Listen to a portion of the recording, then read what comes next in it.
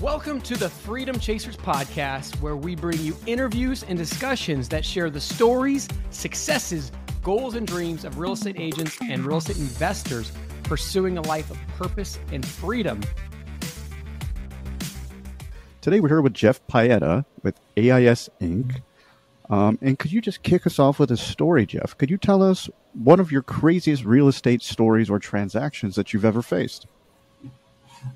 Wow. So I would have to say when I bought my second house in Western Springs, it was a newer construction, and I liked it because it had an unfinished basement, and I wanted to learn how to do that. And up until that time, I was just into computers. I knew nothing about construction, and so I wanted to figure that out. And over the next 2 years, I did a lot of the work myself. I went deaf in 1 ear, because when I was putting the framing in, and you have to use this like little gun to fire nails into the foundation, didn't think about ear protection. I didn't have any plans, but it ended up turning out well. I would say another crazy story is when I was selling a rental after the closing. I didn't attend the closing. I just had an attorney attend for me. And a couple of days later, I was checking my bank account, and I was expecting to see, a deposit for the proceeds, and I didn't. And I emailed the attorney, and they're like, "Oh, the wire went out." And come to find that a hacker had hacked into the title company's email, and on the day of the closing, changed where the funds should be wired to. So thankfully, they were able to get the funds back. And so that had a happy ending. But I mean, just like, glad I checked. And I guess that's one of the things of, not personally attending the closing, which I still didn't attend closings after that, but I just was more diligent about checking my online banking to make sure that I was getting the funds. Dang, that's so crazy. One thing I want to highlight right away that I think is fascinating is you bought a property because you wanted to learn how to fix a basement. Like, so many people would be like, I don't know how to fix a basement, therefore I can't buy the property. Mm-hmm. You bought a property so you could learn a skill. Yeah, that's pretty fascinating. Mm-hmm. Yeah, I was 20, 21, 22 at the time. I bought the first house I bought was a fixer-upper. It was original from the 1980s, where yellow shag carpeting. One bathroom was pink with foil wallpaper. Another bathroom was baby blue. The kitchen had linoleum with yellow appliances. And I spent about a year just gutting it and rehabbing it. Which, still living with my parents, it was kind of a lot to be working during the day and then rehabbing at night and still having to go sleep somewhere else. And so I wanted to buy something where I didn't have to rehab the whole house, where I could still live there. But then still have a project with finishing the basement. So that was fun. Got that out of my system. Haven't so done smart construction since. That's awesome. Yeah, don't blame you. It's a valuable skill set, but I mean, it's also something that I prefer to hire out. I could do most of the things myself, but it's also like my time's more valuable spent elsewhere. That's true. It does come in handy. I had someone that had a hot water heater that went bad, and a plumber wanted to charge him $3,000. And I said, well, I'll just go there and I'll, fix it for you. And then it was a small retail location. I said, well, why do you have a 40-gallon water heater? You don't have a shower. You don't have a tub. We found it was a 4-gallon water heater on Amazon for like $100, because if you're not taking a shower and you're not taking a bath, you don't need a 40-gallon water heater. Mm-hmm. And, took 20 minutes to braze the pipes and put it in. And so it's fun. It's fun every now and then to help people out. I like being able to find better solutions for problems. I think a lot of times people just have fixed ideas and they don't actually consider, like, is what I'm doing, is it necessary? Or am I just doing it just because that's the way it is? I remember growing up and hearing the story about the ham. I don't know if you've heard that story, where they cut it off every Thanksgiving. And then finally someone asked, why in the hell are you cutting off the end of this ham? And then they had to go back and ask Grandma. Well, Grandma said, well, my pan wasn't big enough to fit the whole ham, so that's why I cut it off. But it carried down because nobody asked. So, That's true. There's a lot of that in life where people just accept things and they take things for granted. And I think it was Peter Thiel that first described himself as being heterodoxic, where you go against convention. And I've adopted that term. And I like in school I was a smart ass because I would challenge everything. But then you get older, like you're heterodoxic, and so. I think it's important to understand totally. why people do what they do. That's cool. I like the word you just used. I know Mark Twain was a big fan of that too. He's like, if you see a lot of people running in one direction, go the other way. One of my favorite quotes, I think is falsely attributed to Mark Twain, was I wrote you a long letter because I didn't have time to write a short one.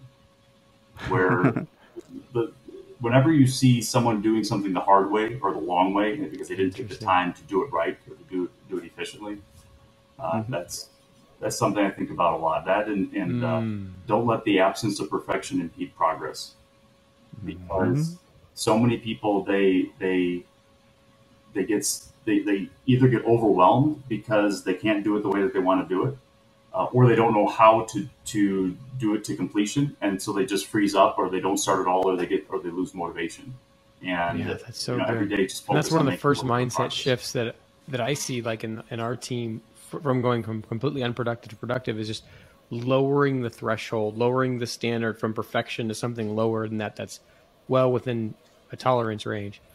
Obviously, you're coming from an experience background here. Let's talk about your first venture, Shift Gig. Can we just kind of give a broad strokes overview of what that company was, what you provided, and kind of the exit strategy for it?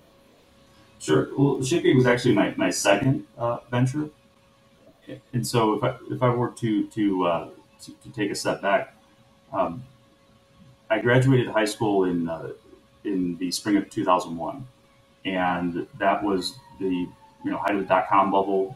And I remember day trading in class, and back then you couldn't lose. You'd come up with a symbol and you'd buy some stock, and then a couple of days later you sell it, you make money. And I decided that I wanted to go to college. I was going to be the first person in my family to go. Both my parents didn't. And then that fall of 2001. That's when September 11th happened. .com bubble burst. The economy was in a recession, and I had to pay for college, on my own. And I don't learn well in a classroom. I wasn't really enjoying it as much. And after the first semester, I decided to drop out.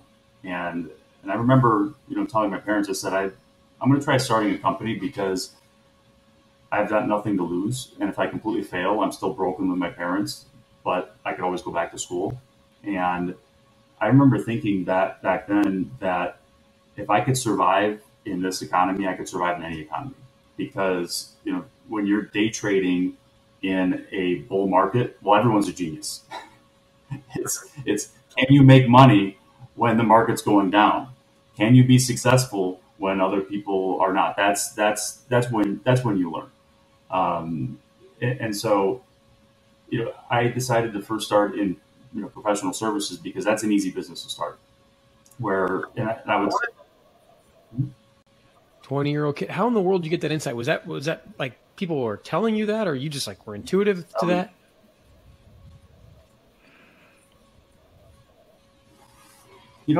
That's a great question. I would say that I have unconventional parents that have taught me a lot, and there's things about my personality that are unconventional that I just look at things differently. I don't think that it's not better. I would say like I would describe it that an optimist says a glass is half full, a pessimist says it's half empty. I'm an engineer. I say it's twice the size required. Like to be able to look at something but not pass judgment. That helps to compartmentalize and helps you to get a better understanding.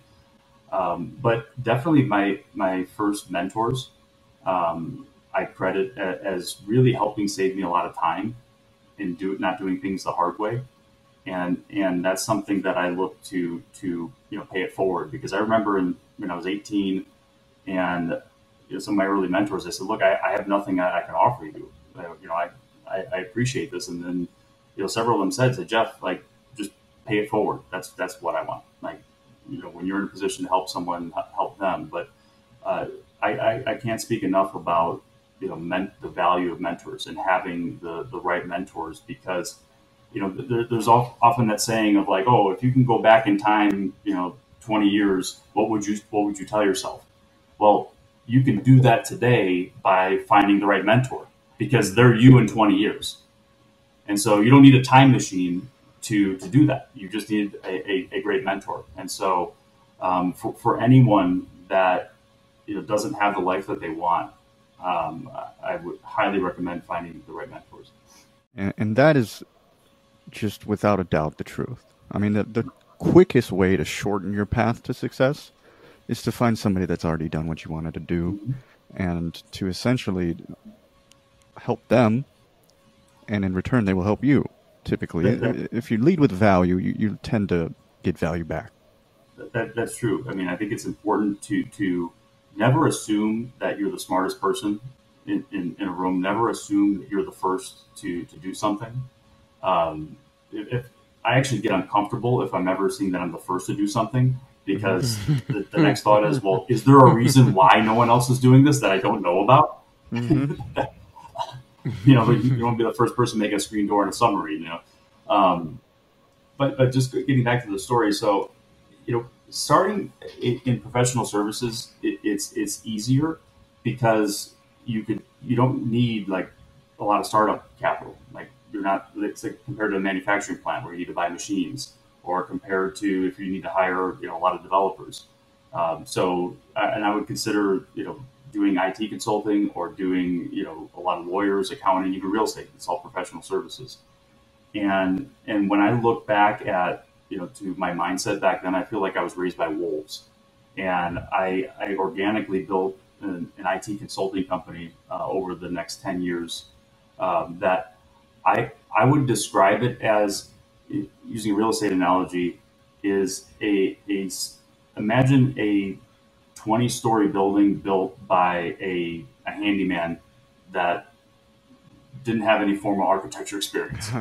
Oh wow! And you were to go look in that building, you're like, wait, why is there plumbing going through the electrical panel? Like, why? Like they just made it work, and that's my initial run. And by the time that was about 2010, I was in my my mid-20s, and I was very happy with the success that we had, and I was not working a whole lot because I would joke that I was semi-retired, and started making new friends. That's when I moved from the suburbs to the city, because I always liked being the shortest giant instead of the big fish in a small pond, and so I wanted to meet more and more people that were more successful that I can learn from, and that's when.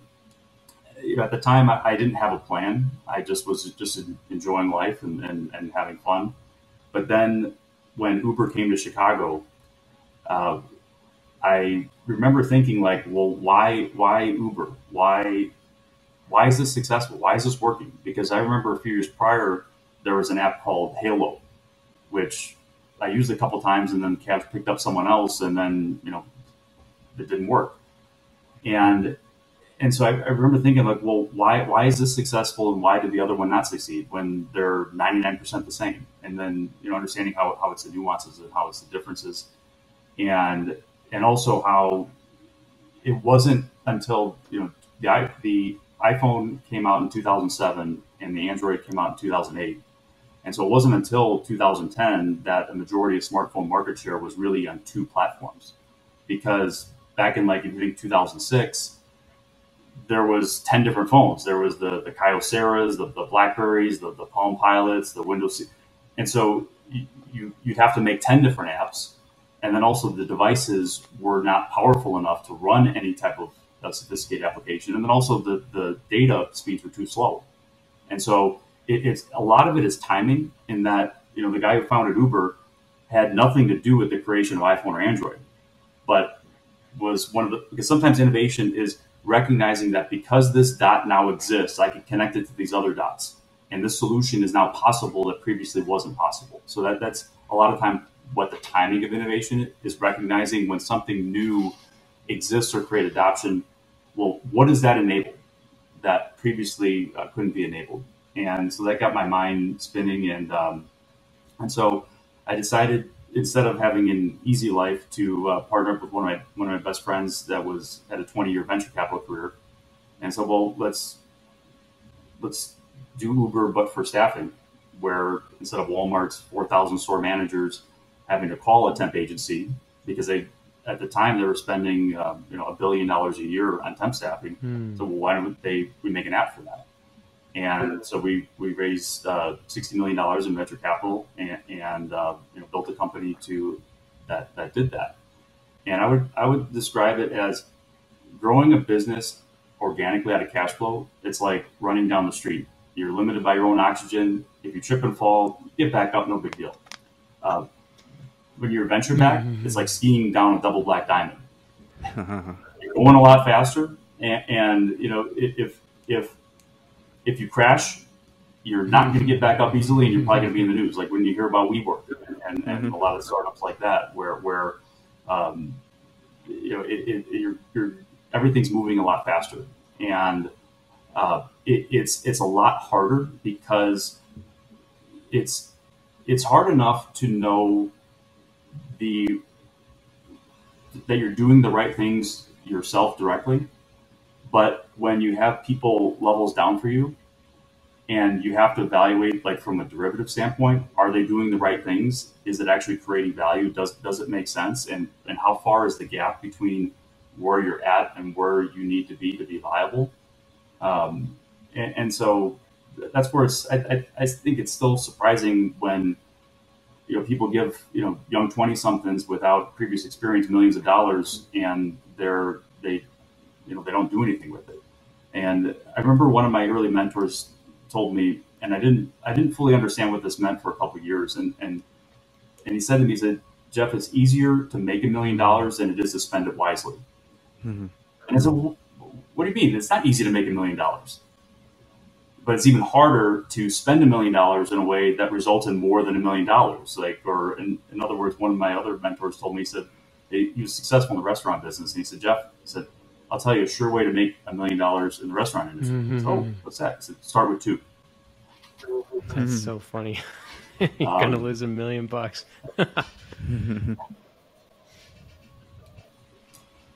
It's interesting with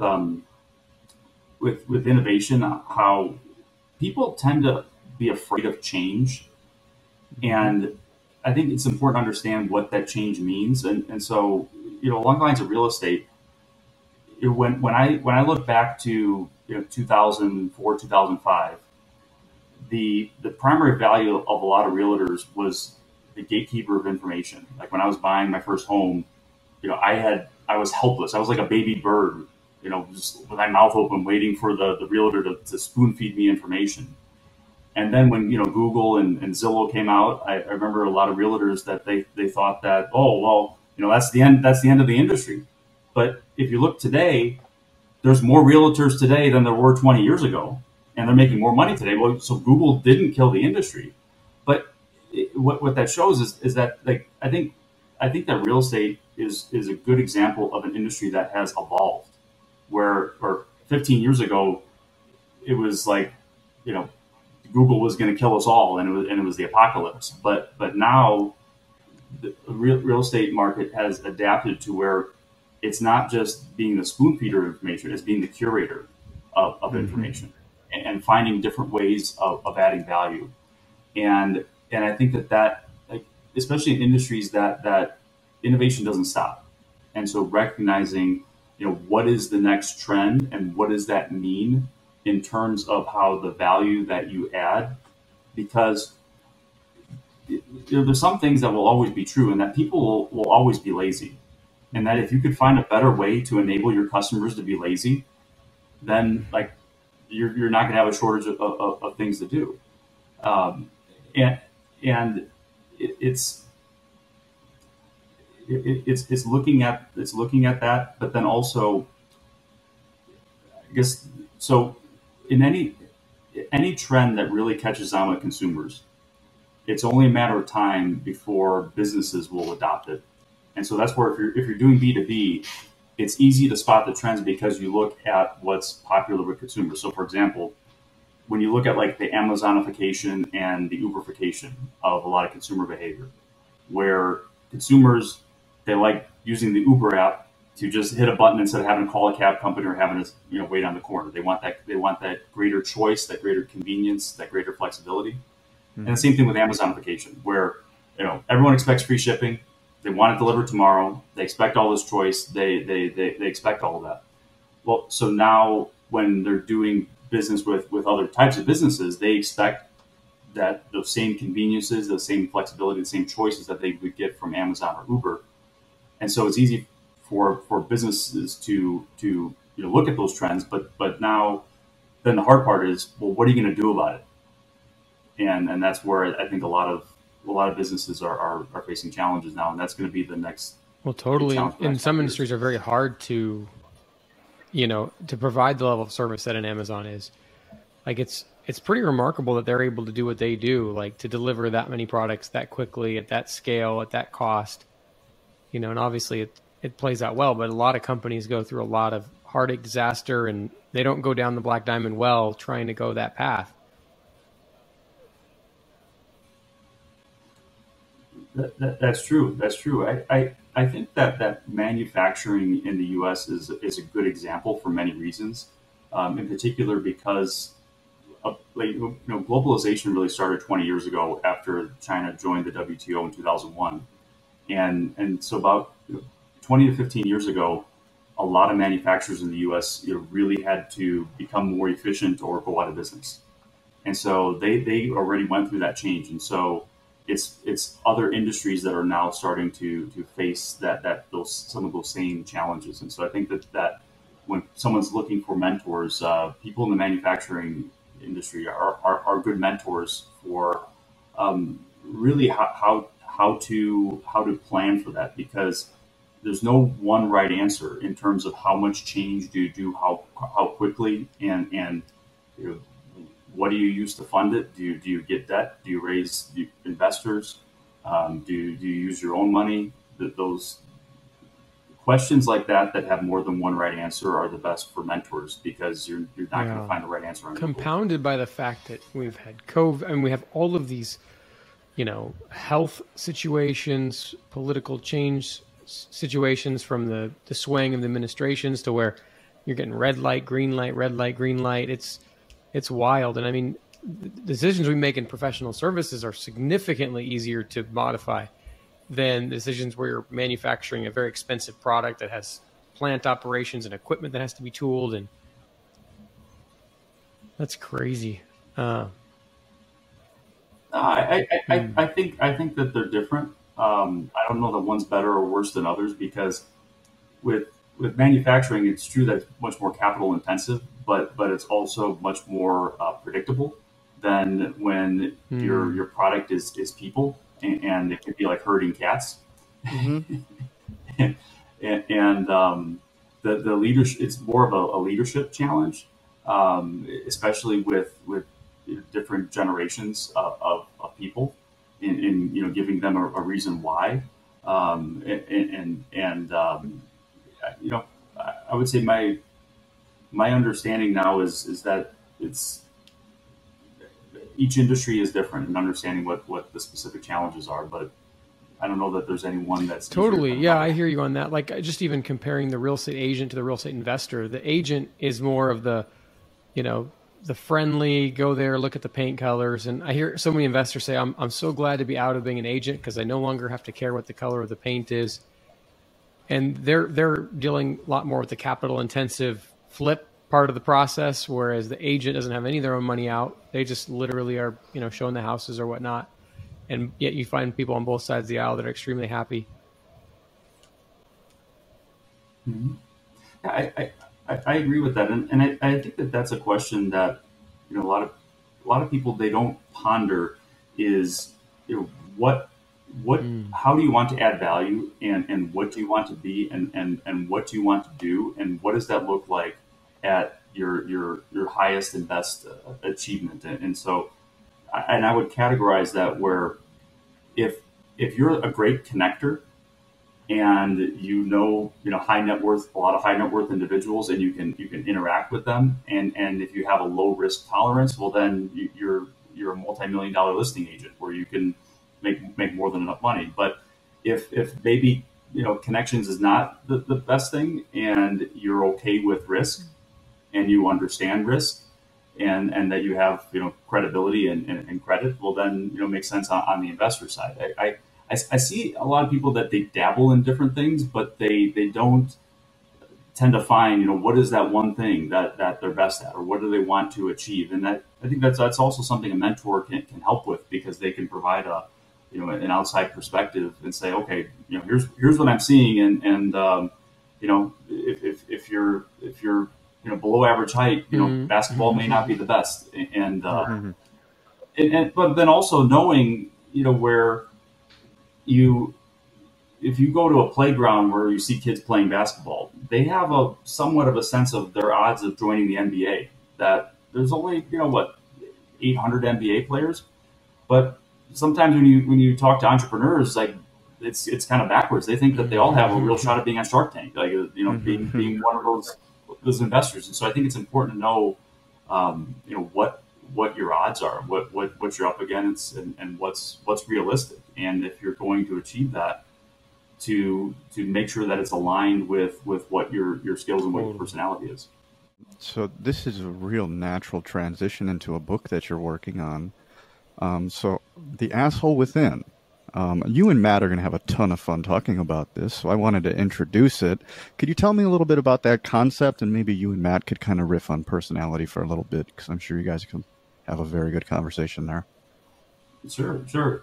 So for the last 20 years, I've been collecting just notes of everything that I've learned about people, and in particular, when I was starting out and I wanted to understand people, and I wanted to understand how to be a leader, and I became a student of history and reading about leaders throughout history, both political and religious and business. In that, finding that there's different times that different types of leadership can come in handy, but then also understanding, why don't people succeed, or why don't people have what they want, and understanding that, well, some people they're happiness does not mean a state of mind for them. Happiness is just from moment to moment. But then also, when people view themselves, they tend to view what they're able to do, but their performance viewed by others tends to be what they're willing to do. And there's a gap between what someone is willing to do and what someone is able to do. And being able to articulate and to explain that gap. But also, recognizing that failure is often just a limit of what someone was willing or able to do wasn't enough to succeed, and failure is just a measure of that limit. And how oftentimes when people hit rock bottom, that is just a measure of the point at which not changing becomes just as painful as changing, because people tend to do what hurts the least and do what's less painful when presented with two options. And so if someone wants to lose weight and you ask them why, they say, well, I don't like being fat.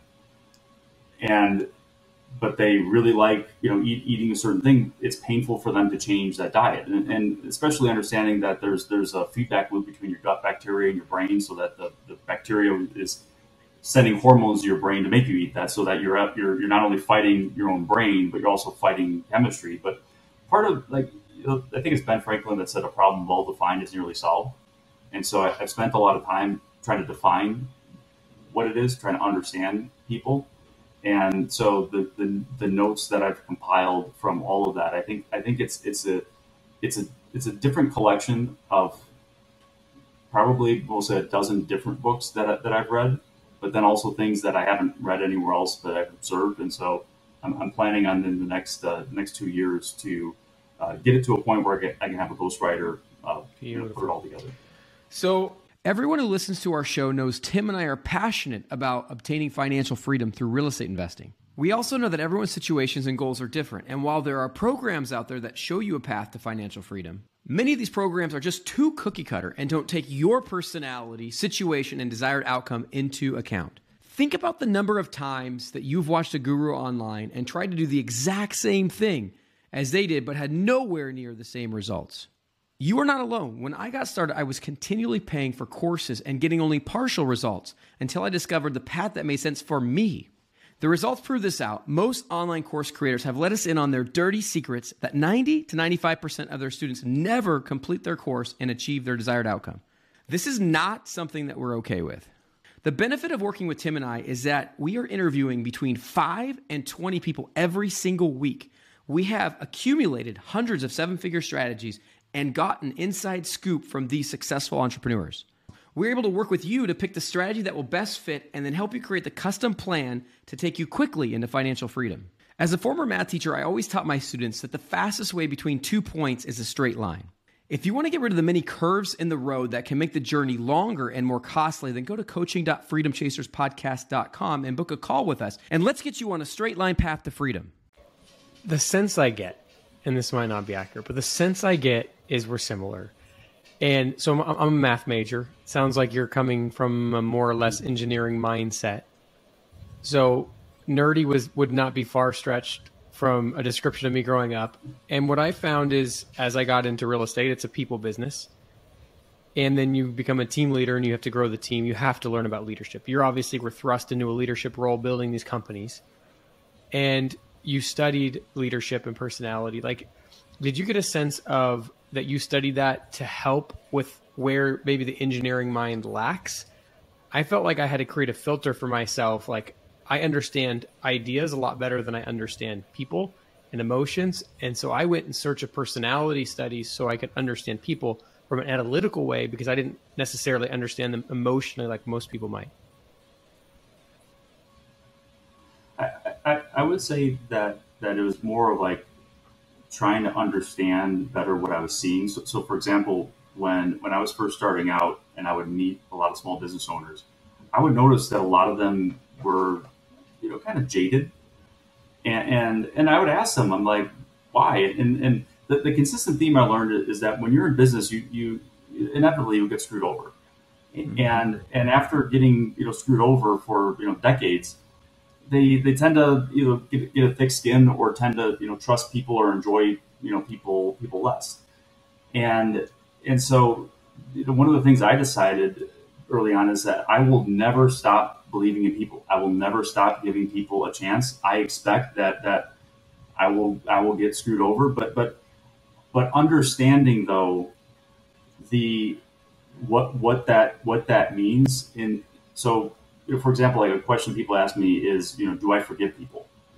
And I said, well, I always pay attention to intentions and not actions. And that if someone harms me, but they did not intend to, and it's clear to me, well, no harm, no foul. But if it's clear that someone intended to harm me, well, that's a character flaw, and you can't fix that. And one of the very few benefits about getting older is that you get to collect more good people in your life. And anyone with bad intentions, you just got to get them out of your life. And I think that some people that they struggle with life because they have people with bad intentions in their lives, and for whatever reason they're not able to get them out. But there's there's going to be the 8 billionth person, the 8 billionth human is going to be born next month. So you can't know them all. You can't be friends with them all. So if someone has bad intentions, well, you get rid of them. But understanding that, but then also a lot of aspects of leadership are counter to human nature, and human nature is like what your gut is, so what you feel, and some examples are customers expect you to be fair to them, employees expect you to be fair to them, but not necessarily in return, and so you have to be okay with that. You have to be okay with taking care of other people, but they necessarily don't have to have that same expectation for you in return. And so that's where it's being tough mentally but without having such a thick skin that you lose feeling. So that's where I think is the challenge, to have that balance to where you're resilient. And that's something that I've learned to pay more attention to as I get older, is to tell when someone is mentally strong. Because you can see someone walking down the street and you can tell if they're physically strong. Like you can tell if you see, a UFC fighter, and if you punch them in the stomach, they're probably not going to react. But you cannot. It's harder to tell if someone is mentally strong, and I think that's something that's important, especially when you look for mentors or partners. You want someone that is mentally strong, and so knowing also some of the people that are not, so that when there's a situation, it helps you be more sensitive to people that are not mentally strong, because otherwise, because something's not bothering you, then I saw this article about how Elon Musk's child is disowning him, and what I said to some of my coworkers today, I said, there is a human that is alive today that the biggest problem in their life is that their dad is the richest man in the world. Like, just contemplate that for a second. That there is a human alive that is their biggest problem. Now, how's your day going? Right? Yeah. Not as well as theirs. I mean, how many people would if the biggest problem in your life is that your dad is the richest man in the world, that is their biggest problem. Yeah. It kind of puts everything in perspective. Totally. And there's so many reasons that could be true. I mean, from the fact that, maybe they wanted a particular relationship with their dad and couldn't have it, due to et cetera, et cetera. It probably goes into a lot of things I'm sure you deal with in building the staffing company, which is the variety of motivations that people have in life and the things that they need and what makes them happy. And you kind of touched on that a little bit about, some people have states of happiness, and some people have happiness is just the moments of happiness they have periodically. So I'd love you to touch a little bit deeper on that. Sure. I think that it's important to understand how you're solving the problem, especially those that are more complex, especially usually involving people. So specifically, before starting ShiftGate, when I was trying to figure out how we should approach it, and I would use Uber a lot, I would notice that the typical Uber driver otherwise wouldn't be interested in being a cab driver if Uber didn't exist. I would actually ask, for the first couple of years, I would ask every Uber driver, I said, if Uber didn't exist, would you drive a cab? Most said no. And I also noticed that the Uber drivers, they were not unskilled people. They were non-specifically skilled people. Like, I would sometimes get a college kid. I would sometimes get someone that had a professional job and just wanted some time away from the family, and so that's what I realized, is that it's not unskilled. It's non-specifically skilled. And when with ShiftGig, we were focusing on if you look at the whole U.S. temp staffing market, it's about $120 billion. And $30 billion of that is considered light industrial temp staffing, which is the lower wages. So the retail, the hotels, the catering, and it's while it's typically served by people that are less skilled, it's also can be handled by people that are non-specifically skilled. Just like with Uber, like it's driving a car. It's a non-specific skill. And one of the interesting things that we found is that areas that there was traditional structural challenges in the staffing industry. So, for example, with stadiums, where they need a lot of bartenders, and they're cashiers, but they also have to be bartenders because they get alcohol in the stadiums. Now, for what the temp agencies pay, you don't get people that are bartending certified that are going to want to do that. That's something that's typically very hard. But what we found is by being able to provide the flexibility where, like with Uber, drive when you want, where you want, as little as much as you want. And so, our whole pitch was, well, okay, it's just like Uber, but without the car, if you want to do something other than driving. And we found that senior citizens were one of the biggest demographics picking up those bartending shifts at stadiums, because for them it was a night out. Like they enjoyed it, where they get to see a game and hang out, and they wouldn't want to work in a loud bar. Whereas the younger bartenders, they wouldn't want to work in a stadium and make a fraction of what they would make it at one of the major bars. And so by being able to provide flexibility, that's something that where you can either expand the supply side or expand the demand side, because that's what you have to think about when approaching, like, marketplaces are extremely hard. They are very hard. And I think that one thing that's important is to know that the paths that companies have followed to get to where they're at, those paths no longer exist. So, for example, look at Craigslist. Craigslist could, if Craigslist started today, it would not have become Craigslist. Like it's also about timing. So the way that marketplaces become successful today are not going to be the way that they become successful tomorrow. And so it's constantly looking at that, but also the fundamentals of, like, what are you solving? Are you expanding the supply? Are you expanding the demand? Are you allowing for lower friction on how both sides connect? Like, how are you adding value? Where people when people struggle to answer that, that's usually an indicator. I remember when Bitcoin came out 12 years ago, and I said, well, what is this going to be used for? Like, what problem is it solving that Visa has? And then I would hear, after they say, oh, give it a couple of years, and then 10 years went by, and we look, okay, it's not used for any legal purposes, like, other than speculation and gambling. Like, what does it need? And then they come out with NFTs. I think one of the root causes of it is that the macroeconomic events that are occurring when a generation is coming of age tend to define the predominant mindset of that generation. So you look at our grandparents that during the Depression were very, very frugal, very finish your food, and then when I was coming of age in the 90s, more brands, all the kids in high school were wearing Abercrombie and Fitch and all the logo wear. And then you think about, like, the younger millennials and the Zoomers today, where they were coming of age during the financial crisis. So they don't trust big banks.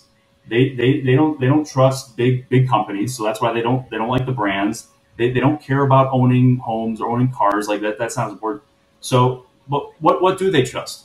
Well, big cryptocurrencies and NFTs. It's literally nothing. And they're okay with that. Like, they don't not going to fall for Bernie Madoff again, but they're betting on literally nothing. And I think that's a symptom of what was the events that were happening at that time. And so it's also something to think about now with inflation, and what is that impressing on for anyone that has children that are coming of age around this time. You mentioned timing and stuff like that so many other times. So, I mean, I wanted to get into your other book idea. Strategy is the art of creating luck, which I think you've kind of dipped into a little bit already a couple times, but could we dive deeper into that concept? Sure, absolutely. And so, the title of the book is that anytime that someone would say that I was lucky on anything, it's because they didn't understand that it was intentional, that I had a strategy. And by the way, the easiest way to find if something is unique is actually if you Google something and there's no results, then it's most likely unique. You don't have to go do a patent or trademark search anymore. But really to share, and I intend to use it as a reference, in that for the people that I mentor, and then I expect that as I get older, I'm going to mentor more people. I want to make sure that I'm not forgetting anything, and so by having it structured in a book, it's going to be a way for me to help share everything that I've learned and the lessons that I've gone through with more people, because I think that there's a lot of fluff out there, and there's a lot of the right things, and so that's why I decided to start putting it all together.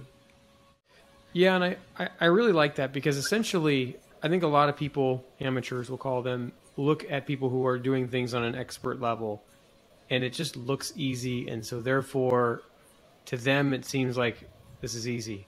But I just know, being on the sales side, you could have a great salesperson that's navigating a call with such excellence that one word, one tonality difference at any point in that call could shift that conversation in a completely different direction, and it would look nothing like the outcome that the expert had. So, well, they say that if you truly understand something, you can explain it simply. mm-hmm. And if you're truly good at something, then you make it look easy. And that's why I say never. If you go to the doctor and he struggles to explain what's wrong with you, get a second opinion. Oh, that's such a good point. And that's why there's a lot of value in asking someone, explain this to me as you would a child. Because if they can't explain it simply, then that's a sign that they don't really understand it. Especially when I talk to founders or entrepreneurs, executives, that they're trying to hire people that do things that they don't know how to do.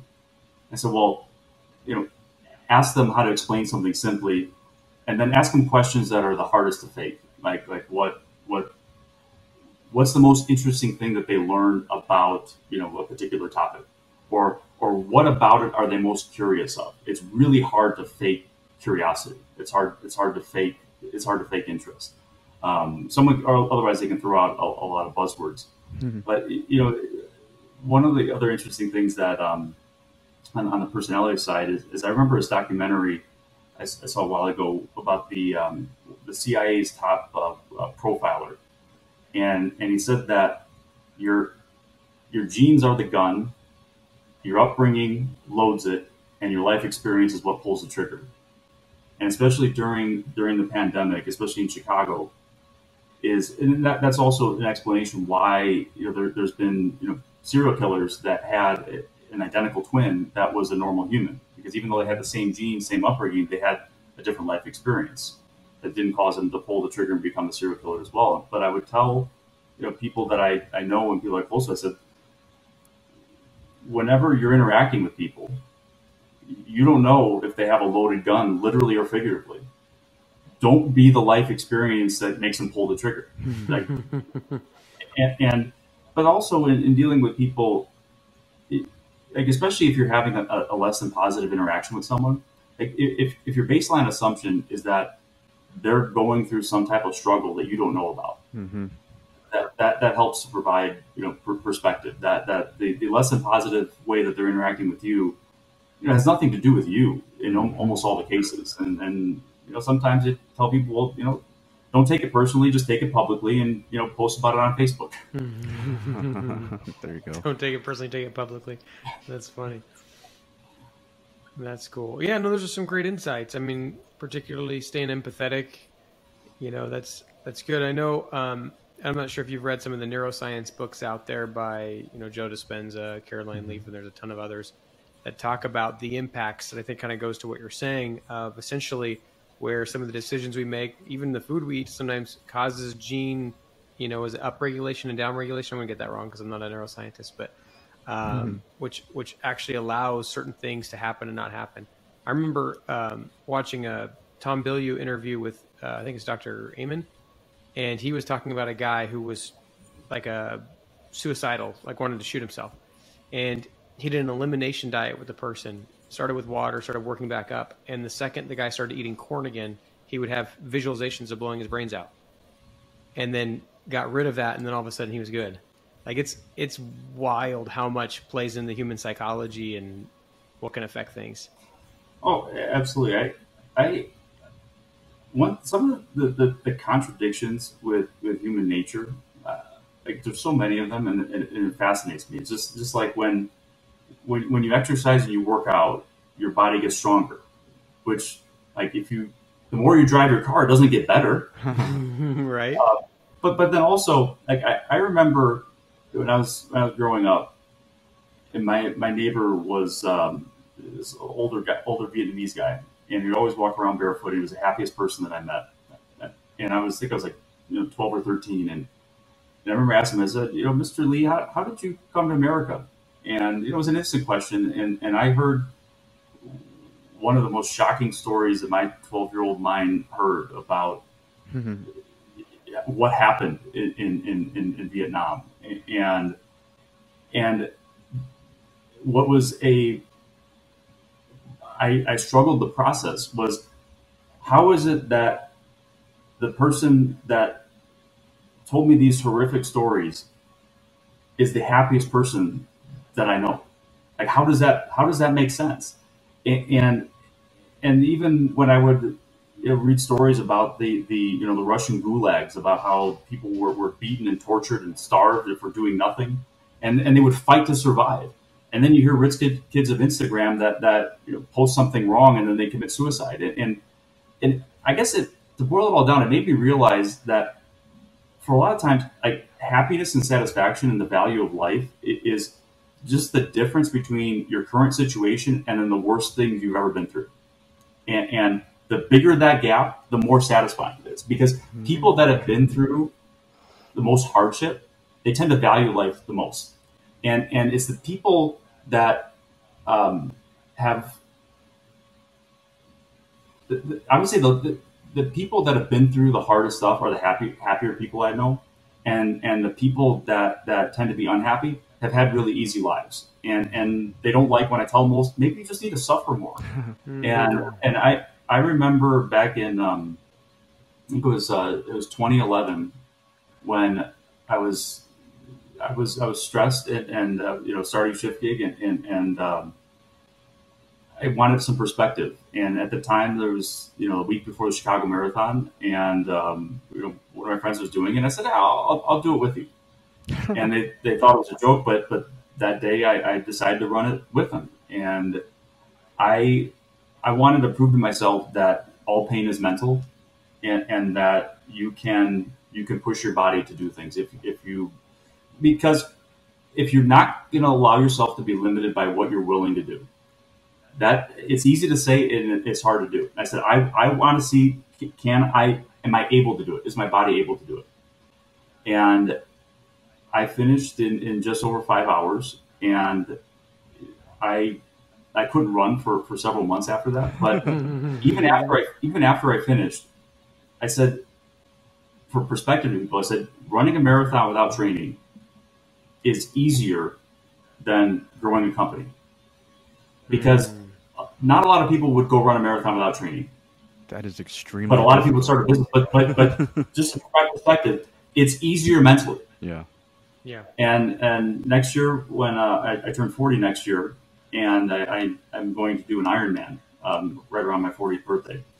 And I'm training somewhat for it, because I think that doing an Ironman when you're 40 is a lot more. It's different than running a marathon when you're 28. Totally. But I expect it to be 13 hours of the worst hell and the worst pain that I've been through. I expect it to be 13 hours of pain, because I understand. I learned from people older than me that getting old is not for the weak of heart. That what you take for granted with your energy, with your body, with your health, that starts to decline. And so I am looking forward to having that perspective of that experience, so that no matter what I'm faced with, I'll be able to deal with it calmly, because everyone has there's a gap between your mental state, where it is now, and the state at which you get triggered emotionally. And the problem is, whenever you get emotionally triggered, you're not able to make the quality of decisions that you'd be able to make otherwise. And the quality of your life is a direct result of the quality of decisions you make. And when I tell that to people, they sometimes they take it as a slight. They're like, "What do you mean by that?" I'm like, "I'm just saying that it is what it is." But so by having greater mental strength, that widens the gap of how much you can take on and how much you can tolerate and still be calm. Because while it's required for leadership, it's effective in all points of life. And that the people that are the strongest mentally, you can hit them with almost anything, and they'll be cool-headed and they'll be able to think objectively. Because once you get emotionally triggered, that is the time when you should not be making any decisions at all. Well, then you can make decisions based on what's best empirically, not based on how you feel, which just creates such a different outcome, because our feelings are usually generally, shrouded in trying to help us, stay safe and comfortable, not in being our best version of ourselves. That's true. That's true. It's hard to hack your feelings. It's hard to hack your brain, but understanding it is the first step towards it. So I would say the most powerful brain hack that I've learned is imprinting. And what that means is that the more that you think about something, the more you become attached to it. And so it's also like the basis of Stockholm syndrome, or where like an example would be is take someone that's a genuinely good person, and then they're in a relationship with a bad person with bad intentions, and then we all know examples of that, and they wonder, okay, why don't they leave? Well, what the reason why is that the good person is trying to understand what did they do to cause the bad person to be mean to them. Mm-hmm. And because there's nothing that they did, their mind just keeps spinning over and over and over. And because they're thinking about it constantly, they don't realize that they're becoming attached to it, and that mm-hmm. they're not in love with that person, but they're attached to that because of how much time their brain was thinking about it. And so, if you identify what are things that you want your brain to become attached to, and just find ways to keep thinking about it, and then you don't have to try. It's also the same reason why when someone starts a new workout routine, the first day is always the hardest, mm-hmm. because you get attached to it. But it's really as simple as the more you think about something. Doesn't matter why. It also doesn't matter if it's a positive feeling or a negative feeling. Mm-hmm. It's just the fact that you're thinking about it. Then it's like wearing tracks in the carpet. Like your mind gets worn in, and you get more attached to it. But that's where there's changes that I had to make, that I wanted to be able to be more effective in some areas that I was weak in, and it was through imprinting that I was able to change how I would think. That's phenomenal. I think that is the best description of codependency I've ever heard, or really why it happens, mm-hmm. or why it occurs, because I think you hit it spot on. Yeah, that's awesome. Mm-hmm. All right, cool. So, Jeff, I mean, obviously it's been like an hour already. What are you currently working on building? So, this was back in 2016, when I was 5 years in the Shift gig, and we raised $60 million venture capital. We had 350 corporate employees. We had tens of thousands of people working every day. I had the executive team almost built out, and I was starting to do some soul searching, thinking about what do I want to do next in my life? Because at the time I was 35, and I said, okay, do I want to retire? No, I don't want to sit on a beach and do nothing. I said, I want to do one more time. I want to do one more thing, and so I started to think about what, and what I saw was that Facebook and Google and Amazon, the biggest data centers in the world, they're all running on open source. And I thought, well, this is interesting. Like, what if we were able to leverage that open source for small, medium businesses that were struggling to pay for their IT expenses, to manage their vulnerabilities, because small, medium businesses, they have growing IT needs that traditionally enterprise companies would have, and the costs were continuing to raise for them. And I looked at cybersecurity, where it continued to be a growing threat, and so I decided to as a concept, take enterprise open source software and make it available for small, medium businesses. And the decision at the time was, well, do I start a new company, or do I incubate it within my first company that I still own? Because when I started Shifting, I didn't sell it because I owned it and it was profitable. And I decided to incubate within my first company, because one of the lessons that I learned with venture-backed companies is that you hear about the funding announcements, but you don't hear about the investment terms. You don't hear about the dilution. And raising money very early is very dilutive. And so I knew that I didn't want to raise money early. I wanted to self-fund early on. And so over the last 5 years, I've been focusing on that, where taking enterprise open source and selling it to small, medium businesses and providing it as a managed service. And one of the interesting lessons that I applied along the way is understanding of co-opetition, in that when you're in an industry where there's very large players, there are often opportunities as a small player to work with them. And I would credit one of my mentors early on at ShiftGig. He was a guy, a Chicago guy that started Fieldglass and sold it to SAP, where he said that the largest staffing companies in the world were each other's biggest customers, biggest competitors, and biggest vendors all at the same time. And when I was figuring out a strategy, well, how do I provide the service to small, medium businesses across the country very fast?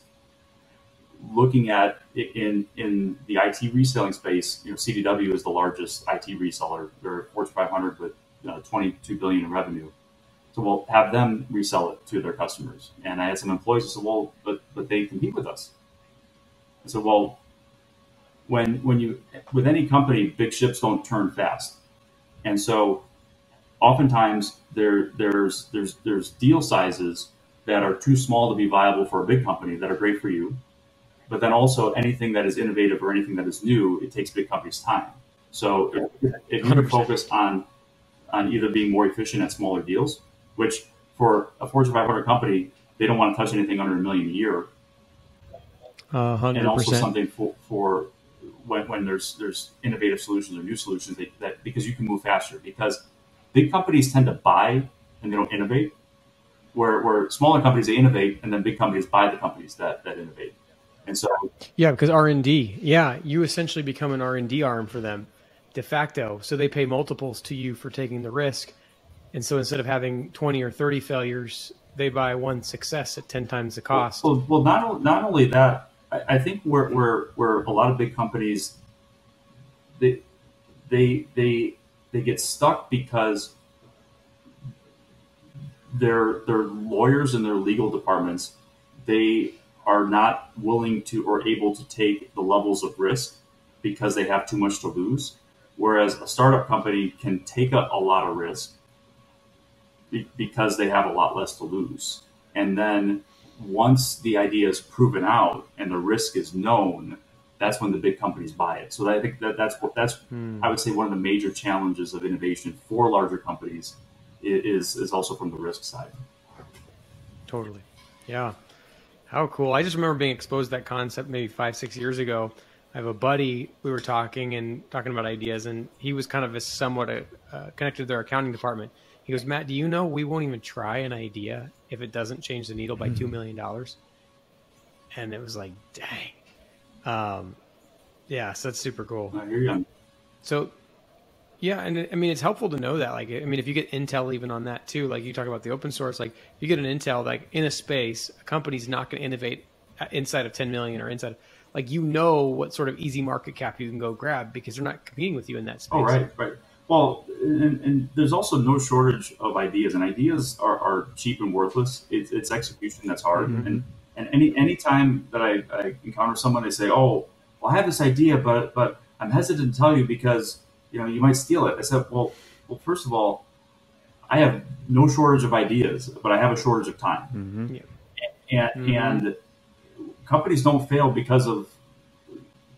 because of a bad idea. It's because of bad execution. Execution is everything, and oftentimes the ideas are the nuance, and like even in big companies fail. Like look at the Amazon Fire Phone, where Amazon spent $1 billion on that, and then where I give them credit is after the Fire Phone was a huge failure, someone said, well, why don't we take one feature, which is a cheap Siri clone from the phone, and make a separate device that just does that one thing. And that was Alexa. And like it's kind of counter to innovation. That's like a phone failing and say, okay, we're going to make a clock. We're going to take that one piece. Like sometimes innovation goes backwards, but also sometimes innovation is not done. I remember a couple years ago, I would say, well, no one's going to make another photo sharing app like that. That's been done. And then TikTok comes around, and they subvert YouTube and Instagram, and so nothing is ever done. And just because something big fails doesn't mean a small piece of it could make sense. But I think the most important thing is to understand the lessons of like why did it happen, like why did the Fire Phone fail, and why is Alexa successful? Like understanding those reasons, because one thing is for sure is those are not the last of those types of examples. Mm-hmm. On top of the fact, too, that kind of tying back to something you said earlier, is that there's mechanisms that sometimes become enabled that allow something to succeed. And sometimes they're technological things, as you mentioned. And sometimes, like in TikTok, it could be cultural. Like there's a certain cultural allowance now for certain types of activities that maybe would have been viewed psychologically as primitive or whatever, that now is completely acceptable with our new generation. The biggest thing with TikTok is that I saw it always as an anti-social network, because with traditional social networks, you would find content based on your relationships instead of based on topics. And so the people that I know that are not on social media are on TikTok. And I'm like, oh, it's an anti-social network. So maybe that's another trend, is that when you see something that is taking off, we'll find a way to do the opposite. Yeah. Amazing, man. It's really fun to have you on, because obviously a lot of our conversations are surrounding real estate agents and investing. So to have the entrepreneurial side has been fun. There's a lot of similarities, I would say, in that it's important to be patient. It's important to not be greedy. I always would look at real estate investing as like gambling in extremely slow motion. It's obvious when is a good time to leave the casino, which is when you're up. Not always is obvious. Well, I guess it can be obvious when it's a good time to get in, but because people could get greedy, they ride the market down, and they don't have the funds to get in when everything is down. So that's also to the point of doing the opposite of other people. But I think that with most types of investing, it's to understand, what is your true advantage, and how do you maximize that? Like when I go to a casino, I know that the odds are closest to 50-50 in blackjack, but I'm not going to drink. I'm going to stay focused, and I'm not going to leave till I lose, because when the odds are close to 50-50, that means that your money is up and down, and it just goes up over time. But you don't leave when you're down. You don't sell for a loss. And so you have to be committed. You have to believe in yourself, but you also have to know you have to know what you're up against, and focus on a game of inches, and don't make the big bets. Which leads me to a question. So when you're playing blackjack, do you kind of use a progressive betting system? So I do use a progressive betting system, because that's something that can help you maximize your gains. Because when you're on, because with blackjack it tends to go in streaks. So when you're on a winning streak, start increasing your bet, but only to a certain amount, and then start decreasing it, because eventually your streak's going to be up. Same thing on a losing streak. The interesting thing with the same is true with stocks and options, but the only difference is that counting cards, casinos will look down on that, but anything goes with stocks and options. And so I think that there's a lot of interesting similarities between people that can consistently win in a casino by just focusing on like the 1%, where they can get a 1% advantage, and same thing with trading stocks and options. Yeah, that's a fantastic point. That kind of brings me to something that you mentioned the other day. You said you had an auto trading software or something like that. I might as well loop that into here. How does that work? I'm guessing it kind of capitalizes on exactly what you just said. So I started just as a hobby a few months ago because when the market started going down, I said, well, this is an interesting time to buy because I got out of the stock market completely in 2017, and I think I missed the later half of the bull run that year, which I, I remember from 20 years ago thinking it's better to have made less than you could have than to have lost. Mm-hmm. Because during the dot-com bubble, like there were some days where it's like, oh, I shouldn't have sold. I could have, but really getting myself in the mindset, okay, it's better to have made less than you could have than to have lost, like to really stay focused. And so when the market started going down several months ago, I said, okay, well maybe it's time to get back in and trying to think of a trading strategy. And initially I thought of, well, I'll just buy companies that I know and things that are in short supply. Well, that kept going down. And the one thing that's different now that compared to in the past is that I have a lot of big data tools and resources and servers and developers, and I have things that if I want to make an application to automate things, I have resources to execute on that. And so I first started doing a lot of back testing, which is basically simulating trades to identify different types of patterns. But what I was looking for is different in that, similar to how my company does a lot of business with CDW as a channel partner, because we're focusing on the types of deals that are otherwise too small for them to deliver directly, or that they're not ready to do yet. Because with the stock market, you're not, if you're going head to head with the hedge funds and Citadel, like you're going to lose. So you can't do what they're doing. And so what I look for strategies that would be too small to be worth their while, that they wouldn't do because it's just not worth their time.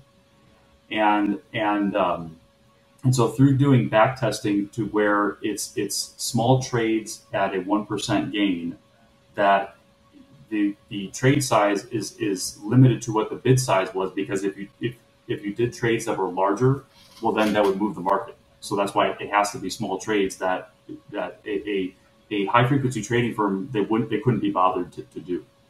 And so by finding what was the best ratios for that, along with having an option strategy as a hedge, that's been very interesting, and it's been something that's been fun to iterate, and very similar to with winning at blackjack at a casino, in that I'm sure that a lot of people know someone that they can consistently win, but they're very boring to watch. Mm-hmm. Like they sit at the table for hours, they don't drink, they're focused. The thing with stock trading is similar, except that having an application that can just do it automatically. And it's interesting that there's not more trading applications that are available. So that's why we wrote one. But I've had friends ask me if I'm going to productize it. But I said, well, if it works the way that I expected, well, I wouldn't need to. That's why I would also be suspicious of anyone that is trying to sell it. Like, okay, well, why do they need money? Yeah, that's a valid point. If you could basically print however much you want. I used to not look as highly on the financial services industry in the past, because when you look at like what value does it do other than just making money, and so that's why the businesses that I was involved with, there's a problem that we actually solve. There's value that we provided. And looking at a trading application where, like, okay, all it does is it's just a toll booth, and it just makes money. But if I can use that to help people and for increasing values of employees' retirement accounts, I think that's interesting, and it's something that's fun to iterate. Yeah, amazing, man. Yeah, just such a breadth of different topics and interests, and it's super fun. We've been talking here for a long time. Well, insatiably curious and irrationally skepticism, and anything physics or psychology, human nature, history, technology. Those are my main areas that, even though I dropped out of college after the first semester, I usually spend about 3 hours a day learning on something, and so that adds up over time. Yeah, definitely. Such a wide array of topics. This has just been like a master class almost. I mean, we went through so many things. Well, we didn't even talk about the universe being a simulation. We haven't talked about that. We haven't talked about your race car career either. I kind of wanted to throw that in. But I mean, we're never again will I drive across the country in a car without cruise control. Oh God, yeah. I mean, it's been a tremendous experience. So, Jeff, I mean, if the audience wanted to reach out to you or one of your businesses, like, what would be the best way for them to get in touch? I'd say find me on LinkedIn. Okay, it's the best way. So we'll have the link prepared in the show notes for you. Yeah. Jeff, can't thank you enough. We want to sincerely thank you for coming on the show and giving us a glimpse of your life and businesses, plural. And to everyone else out there chasing freedom, freedom's acquired one action at a time. And if you do nothing else, just write down one action that you got from today and make sure to implement that in the next 7 days and share it with somebody you know that can hold you accountable. And before you know it, you too will be living a life of freedom. Thank you again for tuning into today's episode, and we will catch you on the next one.